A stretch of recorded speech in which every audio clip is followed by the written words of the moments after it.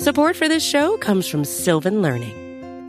When children love learning, they can tackle any challenge life throws at them. Sylvan's Insight Assessment can help you determine if your child is ready for what's ahead. It can also identify gaps in learning and point out areas that could be of concern for your child so they can tackle what's to come. And right now, it's the best price of the year at $29. Go to sylvan29.com to learn more and get your child's assessment for only $29. That's SYLVAN29.com. Yeah, don't it sound so epic? Horns are screaming, I ain't the one you wanna mess with. Use a joke, I ain't the one you wanna jest with. The battle's coming, you only got a few seconds to run. Yeah.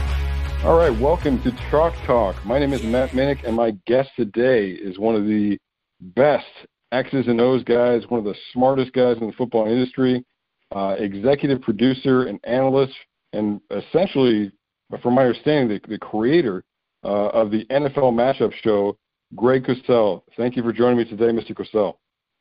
Matt, it's great to be with you, and look forward to talking. Yeah, well, you have been posting a lot of your evaluations on Twitter, and seems to be a big focus on the wide receiver position, which is likely for the Bengals to target in day two of the draft. The Bengals currently have John Ross and A.J. Green under contract for only one more year. Green, of course, was franchised. Ross is entering his final year of his rookie deal, so unless they pick up his option, he could be a free agent. So, right. With both those guys having uncertain futures and injury concerns, really Tyler Boyd is the only starting receiver who you can really count on being there in 2021 and beyond. So today, again, I wanted to focus on the receiver position. And my first question is about Jalen Reagor from Texas Christian. Although it's not what he did in college, he's been projected by many to be a slot receiver in the NFL. With the Bengals being in the best position at slot with Tyler Boyd, do you think that Reagor could find a fit within the Bengals offense?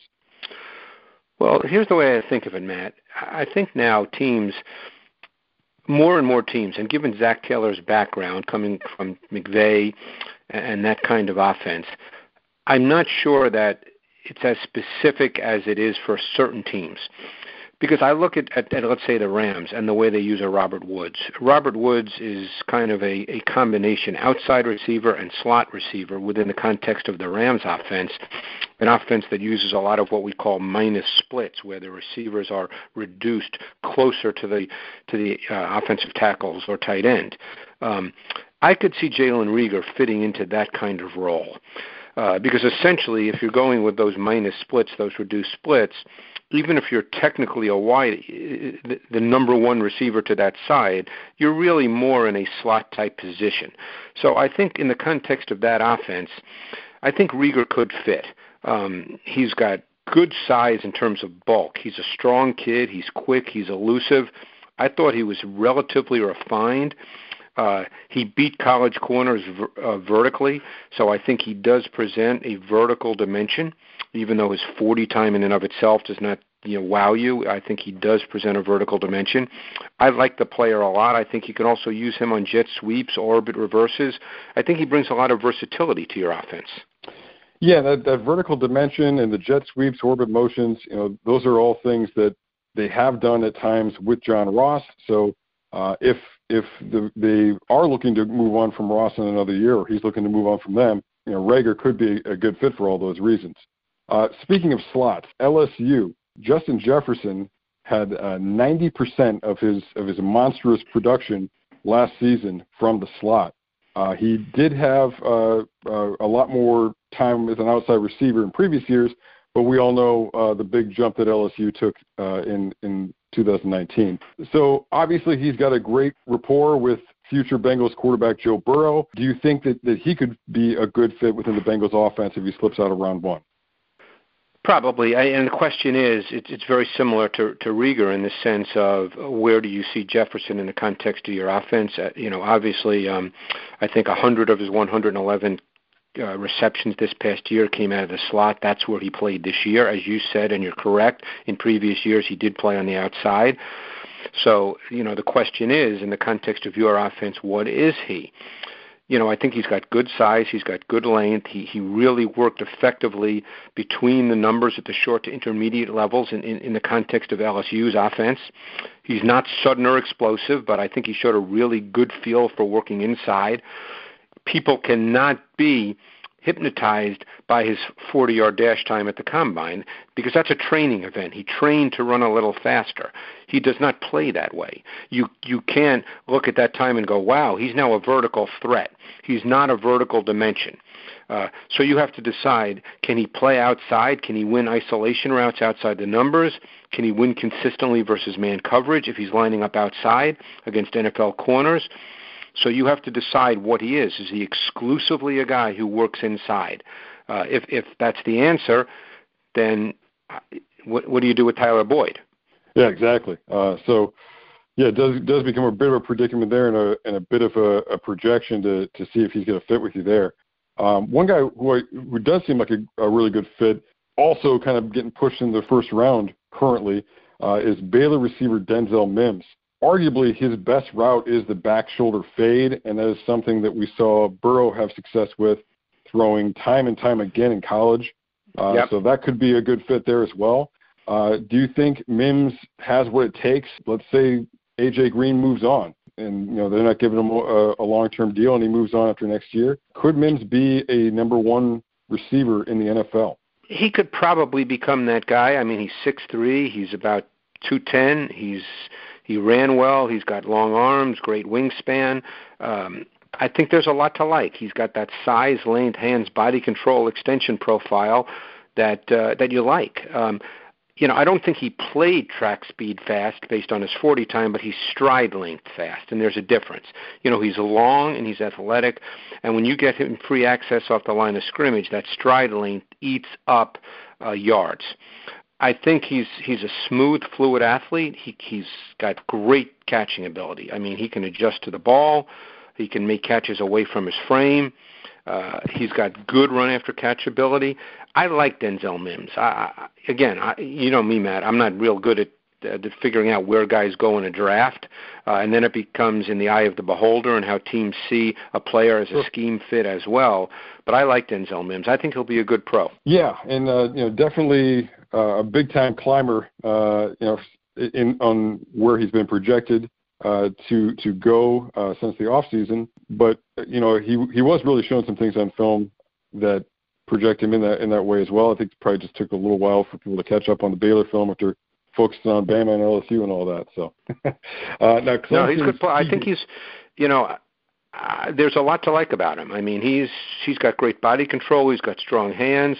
I thought he understood zone coverage, understanding how to find voids and present a target to the quarterback. He was very good working the sideline as a boundary receiver, using his body effectively. I think as you project him, you see things that you can see receivers doing in the NFL. Well, another person that has been compared to A.J. Green in the past, actually, is Clemson's T. Higgins.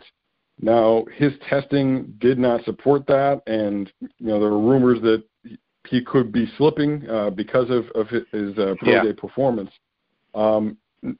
How important do you think that is compared to what you saw on film, and do you think he has what it takes to be a top-flight receiver in the NFL? Well, I liked his tape a lot. I saw the pro day numbers, and obviously that will scare some people, and because of, unfortunately, what we're going through now as a country, there's no way to really get a better feel for him if you're a team. You can't go talk to him. You can't do the kinds of things you normally do. But I think when you watch his tape, I think there's some movement and hand similarities to Michael Thomas when he came out of Ohio State. Now, people look at Michael Thomas now and say, wow, he's great, but he was a second-round pick. It's not as if people talked about Michael Thomas as a top 10 pick in the draft. Higgins' tape is very impressive, and he was effective working both outside the numbers with back shoulder and contested vertical catches, and between the numbers with his big body and wide catch radius and strong hands. So I think you can line him up outside. I think you can line him up inside. As I said, his tape was way better than his testing, so now you have to decide what that means. Now, keep in mind, he ran a 4.58. If you go back and look at a Michael Thomas or a DeAndre Hopkins, they ran about the same time. So the 4.58 in and of itself doesn't mean anything. I think people were more bothered by his 10-yard split, which was very poor. Yeah, and I think it's a positive too when you look at it. I mean, this is Clemson we're talking about. He's seen Ohio State and those DBs. He's seen LSU and those DBs. Yeah. So you've got film of him against top level talent, against defensive backs that are going in round one of the draft. So I think it makes you feel a little better about some of that stuff, or as opposed to somebody from a smaller school or hasn't seen that competition. I really feel like those numbers are the testing numbers to me are more important in adjusting to level of competition than anything. Yeah, and then you make a good point. You have to decide what those numbers really mean. 40-yard dash times, look, obviously if a guy is Henry Ruggs and he runs a 4.28, of course we knew he was fast. It's just a quick story. My first year at the Combine, I think, was 1998. And, I was trying to meet people, and it was a different Combine because it wasn't a big media event then. And I remember, I think it was my first day there. I'm just trying to meet people and kind of hang around and, be a pain in the ass, so to speak. And I'm sitting with a bunch of scouts, and an old-time scout, the guy was probably 65 at the time, he was from the South, and he says to me, he turns to me because he didn't really know me. I'm just sitting there trying to listen to people, and he says, "You know what the 40-yard dash means, son?" He said, "The 40-yard dash tells you that fast guys run fast and slow guys run slow." And I never forgot that because, guys like Henry Ruggs, it doesn't matter what he runs. We know he's fast. We knew T. Higgins isn't going to run a 4.4 because you can tell that from watching the tape. So what's the difference between a 4.54 and a 4.58? Is that going to change your view of the player on tape? To me, it shouldn't. Yeah, absolutely. I was a little thrown off by his vertical, just with all the contested catches and how you see him going up on film. That I was expecting him to jump out of the roof, but. Again, when you're seeing him make those plays on film, how much does it really matter if he's not jumping that high in the gym? No, I mean, I think the tape tells you a lot. Then obviously you have to extrapolate. As scouts and coaches have to do, you have to say, well, can he do that in the NFL? I think he can. I think his size helps him tremendously. Size is a trait. Now, speaking of size, another bigger receiver in this year's draft is Michael Pittman from USC. He's drawn all kinds of comparisons from Michael Thomas. In your evaluation, you mentioned both Mike Evans and Cortland Sutton. How do you see Pittman fitting into the NFL? I really liked Michael Pittman's tape. I don't think he's as vertically explosive as Mike Evans. Mike Evans, I think, is a little more advanced in that regard, so I'm not going to put him quite in that category. But I really liked Pittman's tape. I mean, he's got size, play speed, hands, competitiveness. He can run after catch. He's pretty fluid for a man that size now. I mean, you just watch his movement. He's smooth and athletic, and he's got good play speed. Not a burner, but, again, he ran well for a man that size. I think there's a competitive toughness to his game. To me, and again, there are so many variables, Matt, as you know. It's where you go, it's how you're used, it's how you're coached, it's who your quarterback is. It's so many factors. But I think he has a chance to be a really, really good NFL wide receiver. Support for this show comes from Sylvan Learning. As a parent, you want your child to have every opportunity. But giving them the tools they need to tackle every challenge, that takes a team. Now more than ever, educational support tailored exactly to what your child needs can make all the difference. That's why parents have trusted Sylvan Learning for 45 years as the ultimate teammate in their child's educational journey, instilling in them a love for learning and a passion for reaching the next level.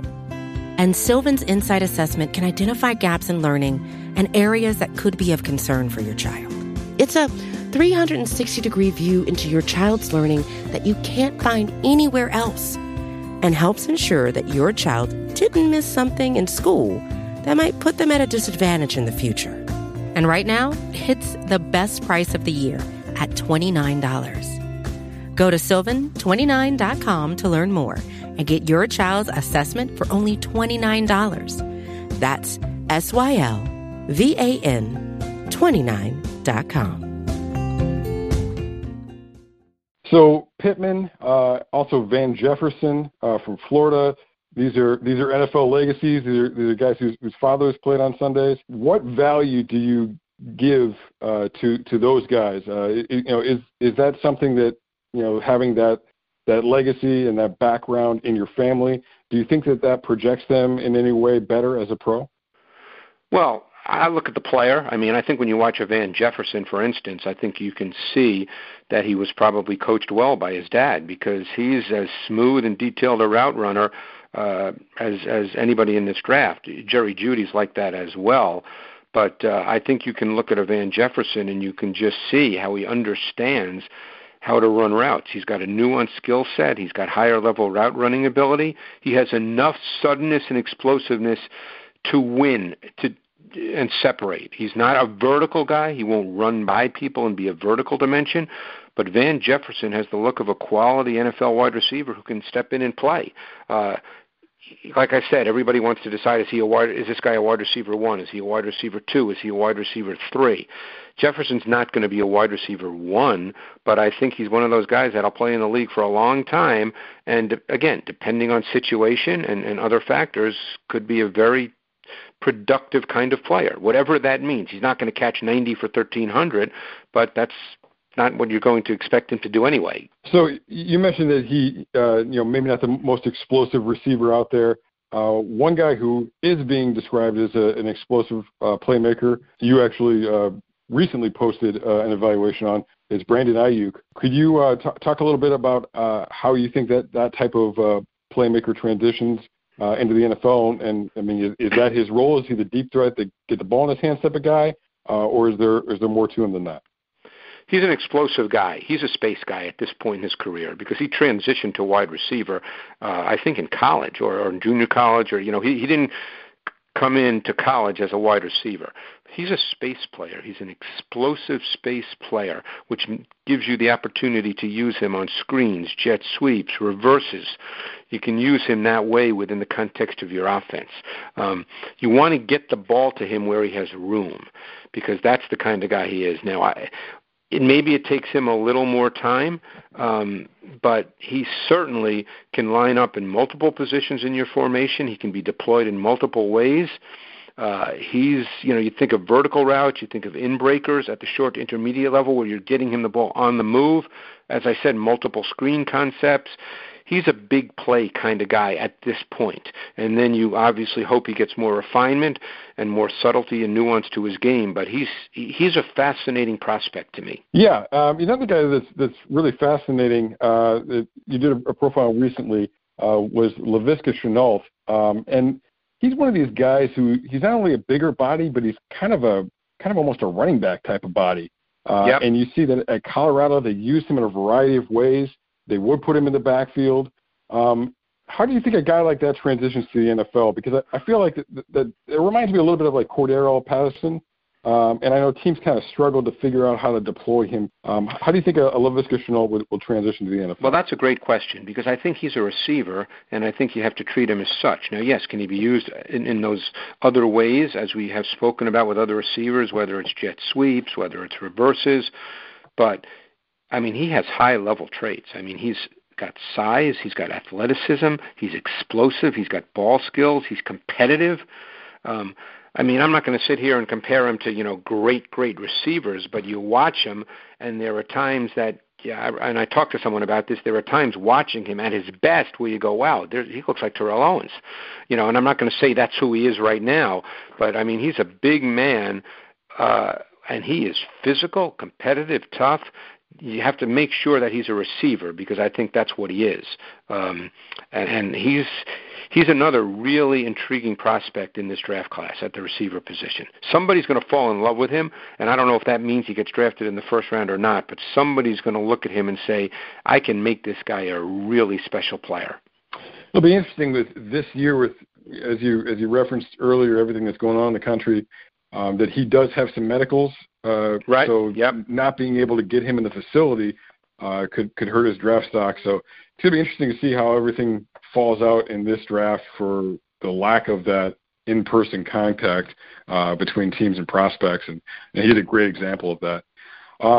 finally, as we talked about these receivers, we're talking about them in relationship to Joe Burrow and how how they can fit into what the Bengals offense is going to be in the near future. How do you think Joe Burrow projects to the NFL? I know that in Cincinnati, he is too often looked at as a bit of a savior. That's to be expected. And I'm, don't get me wrong, I'm huge on him, but I don't think any person can be that. So how do you think he projects to the NFL, and what potential issues do you think he might have in his first couple of years in transitioning? Well, let's start with this. Almost every quarterback is a system quarterback. There's very few quarterbacks who are scheme transcendent that have just that kind of ability. Maybe a Patrick Mahomes fits into that category, but almost every quarterback, even the great ones, even Hall of Famers, they're scheme quarterbacks. They're system-based.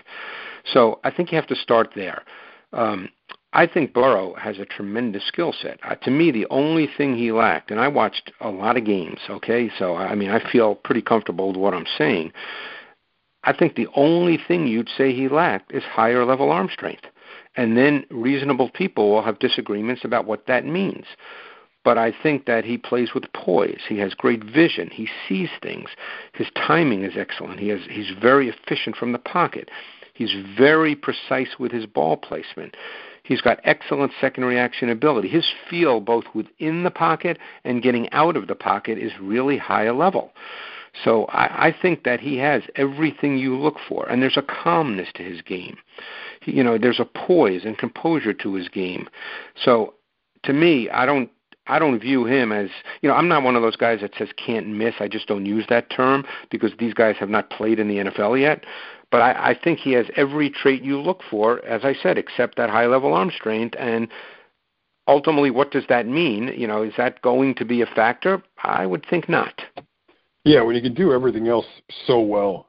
And he's definitely a guy who is, even in the course of this season, has had to win in a lot of different ways. When you look at before and after the Auburn game, how teams were rushing him. And even in the championship, the national championship game, he was a little bit more of a gunslinger. His completion percentage wasn't what it was earlier in the season, and he was taking some shots, not always getting them, but he was able to win differently. That's what I really admire about him, is how he's a chameleon. Take something away, he'll figure out a different way to do it. And I think that championship game was interesting because clearly Clemson defensively, with a couple of weeks to prepare or whatever it was, showed LSU something that they did not expect to see, and for the first 2 or 3 series, combined with the fact that they had very bad field position deep in their own territory, Burrow had to figure it out. But you could see the poise, the calm, and he figured it out. Now, obviously, got a coaching staff that helps him, and it's that's just part of the deal. That's what you hope. That's what coaches are supposed to do. But you could just tell by Burrow with his body language when you're watching it live that he was not fazed. I just think there's a calmness to his game. Absolutely. And you talk about being very deep, and then I believe it was the first drive, he dug him out of that hole by completing a deep ball, and then it got called back. Right. And even facing those things, and a teammate making a mistake, which the way he runs around, you can understand that they're going to have guys down the field from time to time, not getting caught up on that, not blaming anybody. All right, well let's get it done on the next drive. Definitely something that level of maturity and competitiveness, certainly something that is going to transition well to the NFL. No, I like Burrow a lot. To me, he's clearly the number one quarterback prospect in this draft, and I spoke to a number of people when I was at the Combine, Matt, and they said that he interviewed exceptionally well.